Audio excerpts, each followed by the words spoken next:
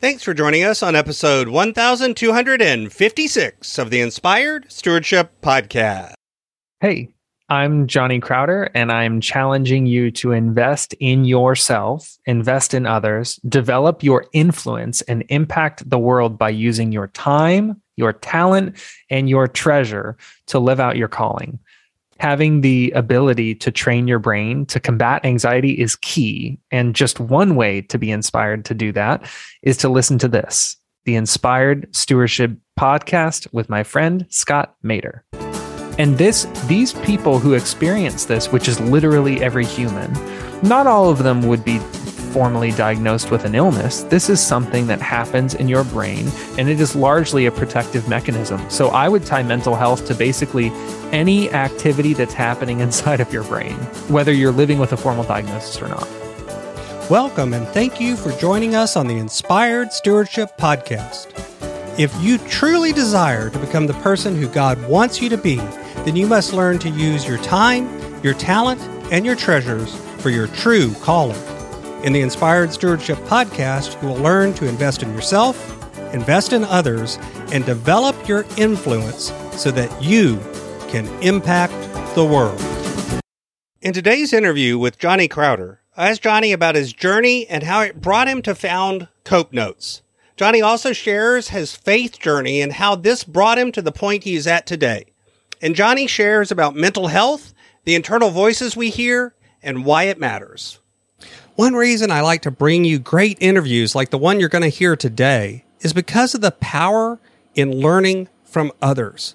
Another great way to learn from others is through reading books. But if you're like most people today, you find it hard to find the time to sit down and read. And that's why today's podcast is brought to you by Audible. Go to inspiredstewardship.com/audible to sign up, and you can get a 30-day free trial.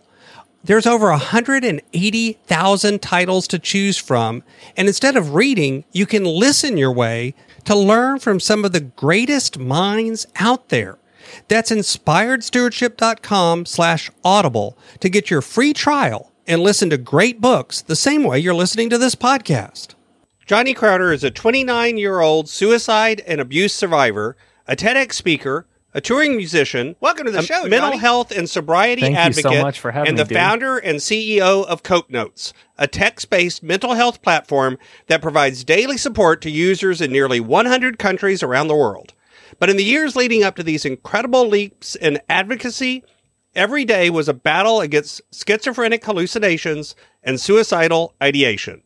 After a lifetime of resisting professional care and shying away from sharing his story, Johnny's curiosity flowered, and the healing slowly began.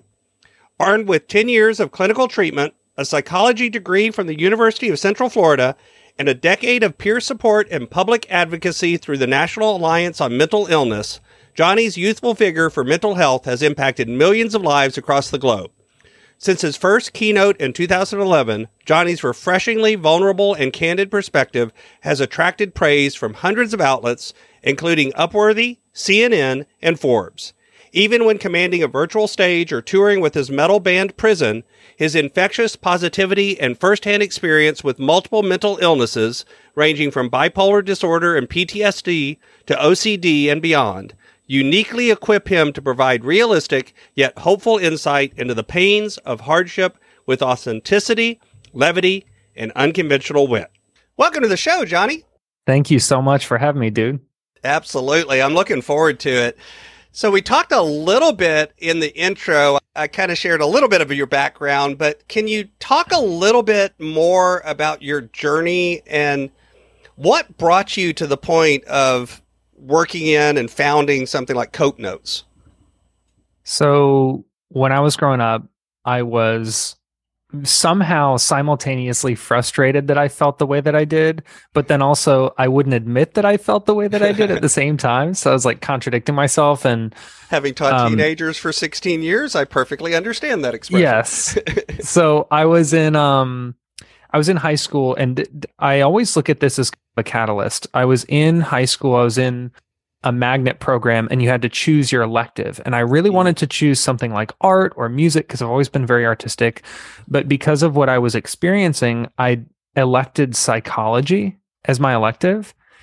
And when I really started like scratching that curiosity itch around like, what the heck is happening in my brain and what am I experiencing? I took 1 year of psych, and then the next year I elected again and did higher level psych. So I chose it again. And then I went to college and majored in psychology. And then I think that snowball growing where I was thinking like, well, if this is true about the brain, then what about this? And what if this ties with this experience and this behavior? And it became this fascination that made my mental illness feel less about me, like something sad and difficult that I'm experiencing, and more of this like fascinating landscape of like science and human discovery. So it turned it into like an opportunity to learn and grow rather than, I think for a long time, I felt so defeated that I didn't want to learn about it. Talk a little bit, if you don't mind, about what you felt frustrated, yet at the same time you didn't want to admit it. What was going on in your life as you were in there in high school? I was experiencing abuse from all angles, whether it was at home or at school, and I was living with some pretty severe OCD and bipolar 1. I had some pretty severe anxiety and depression, and I think also this was around the time when my hallucinations were getting a lot worse. So I live with paranoid schizophrenia, and this is like a really complex cocktail of diagnoses. I've had the sampler platter of mental illnesses. So as I'm experiencing all of that, I found that it was really difficult to turn to home for support, and it was really difficult to turn to people at school because I didn't want to be judged. I didn't want people to think I was weird. So I clammed up and used art as an outlet, which I think the art part was healthy, but the clamming up part definitely wasn't. So if somebody out there is hearing this, and either they themselves or perhaps someone in their circle, a family member, a child, a spouse, a close friend, whatever it is maybe suffering from some mental challenges, some mental health issues, what are some of the things we can look for? And then what are some of the things that somebody can do to help support somebody going through that? So I want to preface it by saying I'm not a clinician, and I'm going to give a pretty simple answer based on lived experience. So I'll say that something that I look for is pattern interrupts. So let's say, oh, Johnny always comes bowling with us on Fridays and he hasn't been in 3 weeks. Or I noticed that Johnny used to eat salads for lunch when he sits with us, and now he's mostly just like eating a bag of chips or not eating. So if you see those changes in behavior, or he used to play video games with us, whatever that pattern, established pattern is that you've seen with that person socially, if the pattern is breaking, it doesn't necessarily mean that something is wrong, but it could mean that there's an opportunity to check in with them and not even ask about the pattern interrupt or the pattern break, but just ask about what's been going on. And I think that on the side of what you can do for somebody, and again, not a clinician, but something that helped me was feeling included. So if I don't go bowling with my friends for 3 weeks, I might think my friends don't care about me and they don't even notice. Didn't even notice. Yeah. So to have a friend reach out and say, "Hey, dude, like we miss you. We would love to have you out this Friday. I don't know if you've just been busy or whatever, but it's definitely not the same without you. Let us know if you want us to switch it to another day so that you can come if it's better for you." Someone choosing to engage with me when I was pulling away really helped disprove the thoughts that I had around not being valued or not being loved, not feeling important. So, yeah. And I think that change from the baseline is actually a sign for a lot of things. Like you said, it may not be a mental illness, but it may even be something positive, but oh yeah, it's a chance to check in and find out more about what's going on. So how in this journey, how did your faith journey actually intersect and help you as you work through this journey? I think it ties in with what we were just talking about with feeling included, feeling loved, feeling important. Like I think the thing that always, first of all, I should start by saying I never wanted to hear about God. I never wanted to hear about Jesus. I was like, get that stuff out of my face. It's not for me. You don't understand me. Nobody could love me. So that was like my attitude. And once I started getting a better understanding of like who God is and the fact that God does love us, it really started melting away these, like I used to very seriously consider suicide. I've made attempts on my life before. I've struggled with self-harm, especially in my teenage years. And when you start learning about who God is and how God loves you and who Jesus is and what Jesus did for you, you start valuing your own life differently. Your identity starts shifting. And I think for me, that allowed me to view my mental health recovery through a totally different perspective. Because I went from thinking like, oh, you're just trying to fix some broken piece of trash, to now I am restoring a gift that was given to me, which is like my body and my mind and my life. Now I'm like being a good steward of it. I'm taking care of it by seeking treatment. It changes the frame that you're looking at it. So why do you feel like mental health and this is so important for so many people when we're trying to do what you're talking about, trying to take care of ourselves, trying to grow in some way? Why do you think mental health is such a key part of that? Dude, I had a conversation with a buddy of mine. This was years ago. And she said something that has really made me think ever since. She said she was describing her depression. And she was saying that if there was the easy button from Staples. So she was saying, like, if you placed an easy button on my dresser in my room, and if I press that easy button, I make $1 million a year and I get in the best shape of my life and I meet my dream husband and all of this stuff happens. My life gets totally sorted out and I'm happily ever after. But I'm too depressed to get up and walk across the room to press the button. Does nothing for me. And so I've always seen depression and anxiety and these mental challenges that all of us face, these distresses, these concerns, anxieties, fears, and even guilt and grief and loss and all of these things, addiction, hardship. These are the things that prevent us most commonly from making changes in other areas of our life that seemingly are unrelated. Like anxiety and depression make people's physical health worse. Absolutely. They make people's relationships worse. They make people's professional lives worse. So in my opinion, mental health is one of the only things in your life that touches every other thing directly. Yeah, it even affects your career. It affects your money. It affects everything.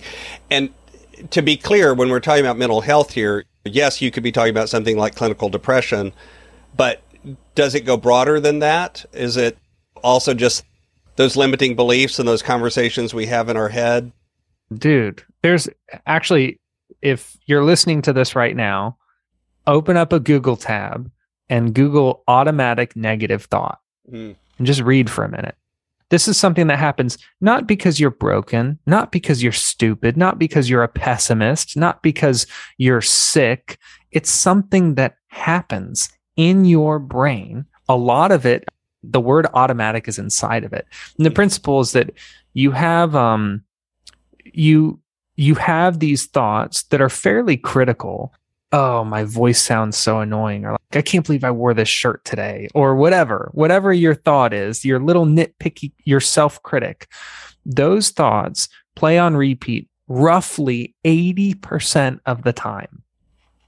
And these people who experience this, which is literally every human, not all of them would be formally diagnosed with an illness. This is something that happens in your brain, and it is largely a protective mechanism. So I would tie mental health to basically any activity that's happening inside of your brain, whether you're living with a formal diagnosis or not. Yeah. I actually had the opportunity to speak in front of a group of a few hundred, I think it was about 500 people in the audience, all entrepreneurs, all very successful business people. All of them had a business that was up and running. All measures, you would look at these folks and you would say they're doing well. And I asked the question, how many of you have a voice that talks to you, you're in your head? And everybody's hand went up. Yep. I said, now keep your hand up if the voice is nice to you. And everybody's hand went down. That's so funny. And it's here's a room full of people that, again, empirically, externally, they're successful, and yet all of them are telling themselves bad things in their head. So why do you think so? You talked a little bit about it there, that it's a protection mechanism, but let's unpack that a little bit more. Why do you think that negative internal voice exists, and what are some of the things we can do to begin to reprogram or combat that? Yeah, I'm actually a big fan of evolutionary psychology. So reading about like how certain psychological mechanisms serve us or served us years and years ago that might not be relevant now. So if you think about, let's go back to the year 1000. You might have the thought, I don't know if I should drink that water. I don't know if it's clean. And that thought might have saved your life. You might have thought, I don't know if I should associate with that person. They give me weird vibes or whatever. And that tendency to isolate might have protected you from disease, for example, or from crime. So if you go even further back, there are fears associated with loud noises for natural disasters or predators or whatever. So there are all of these fears and anxieties that made so much sense within the context of where they originated. But now in the year 2022, they're not quite as helpful anymore. They're remnants from our ancestors' brains that have been passed down biologically. It's a really unique theory, and I find there to be a lot of truth to it.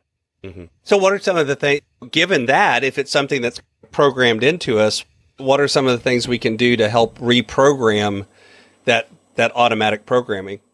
Dude, I try really hard, and it's not something that comes naturally to me. I try hard to, when I experience those things, I try to bring myself back to the present moment, literally, and I do a checklist.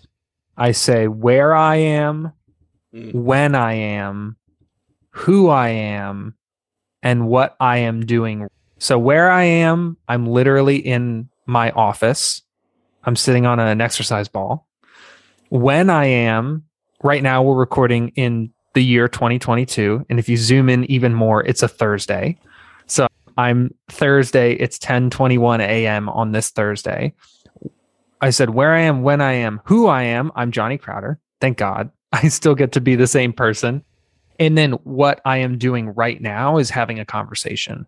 So if you zoom really close, if you zoom in on the present moment, you remember, I'm not being chased by a saber-toothed tiger.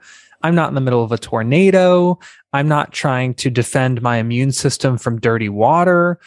I'm just having a conversation with somebody. So that zooming into the present moment, and my little checklist, you can make your own, but where, when, who, and really help me.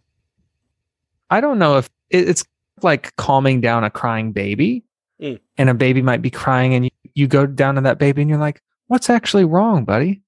Are you just crying because you're crying? That's okay. You're a baby. You can cry. Just know that there's nothing actually wrong in this. Or is it your diaper's dirty? Or is it you're hungry? Or is that might actually be what I am doing right now. The answer to the baby might be like, I'm sitting in a dirty diaper, dude. Yeah, exactly. And that is actually the only thing because I do a similar thing. And one of the things that I add to that list is what am I physically feeling right now? That's great. You know, and the reason why I say physically, not just emotionally feeling, is I'm literally trying to get in touch with my body presence and feel my feet against the pad I'm standing on. I can hear the sound of the air conditioner. I can feel the air blowing against my face. That's perfect. What is it that I'm sensing with my body? Because it is trying to get out of the emotional state and into, to some extent, the physical state of what am I actually feeling? What am I actually sensing? At least for me, sometimes that helps too. Oh, that's so smart. Because again, and listeners know this, but I have suffered from clinical depression for years. I was diagnosed with that. Similar to you, I've had suicide attempts in my past and other things like that. And it's not something that you ever, quote, get rid of or get over, though you can learn to deal or to cope you can develop coping skills, but it's not like I think, oh, I'm cured now, everything's better, if that makes sense. Oh, 100%. You can follow Johnny on LinkedIn or Facebook as Johnny Crowder. He's also over on Instagram as Johnny Crowder Loves You, and he has a website at johnnycrowder.com. If Cope Notes was something that you want to check out, you can also find out more about Cope Notes over on at copenotes.com. Of course, I'll have links to all of that in the show notes as well. Johnny, is there anything else you'd like to share with the listener? I just want to say, I've gotten in the habit of saying this recently. There are people who are listening to this right now, maybe you, who think I'm not doing enough or I'm too far away from where I want to be, especially when it comes to mental health. They think, oh, I can't be helped, or I'm too far behind, or I'm too broken. I want to encourage you to say that if you just spent your time listening to a conversation like this, you are already past one of the hardest parts, which is gearing your brain up to care about this. So I encourage you, please, after this ends, listen to another podcast about mental health. Google a question you have about mental health. Look on YouTube and watch a TED Talk about mental health. Does not have to be mine. Check out a book from your local library about mental health. Don't let this be the end of the conversation. And if it's any encouragement at all to you, at least in terms of from the perspective of my journey, you're past the hardest part. Thanks so much for listening to the Inspired Stewardship Podcast. As a subscriber and listener, we challenge you to not just sit back and passively listen, but act on what you've heard and find a way to live your calling. If you enjoyed this episode, please do us a favor. Go over to inspiredstewardship.com/iTunes rate, all one word, iTunes rate. It'll take you through how to leave a rating and review and how to make sure you're subscribed to the podcast so that you can get every episode as it comes out in your feed. Until next time, invest your time, your talent, and your treasures. Develop your influence and impact the world.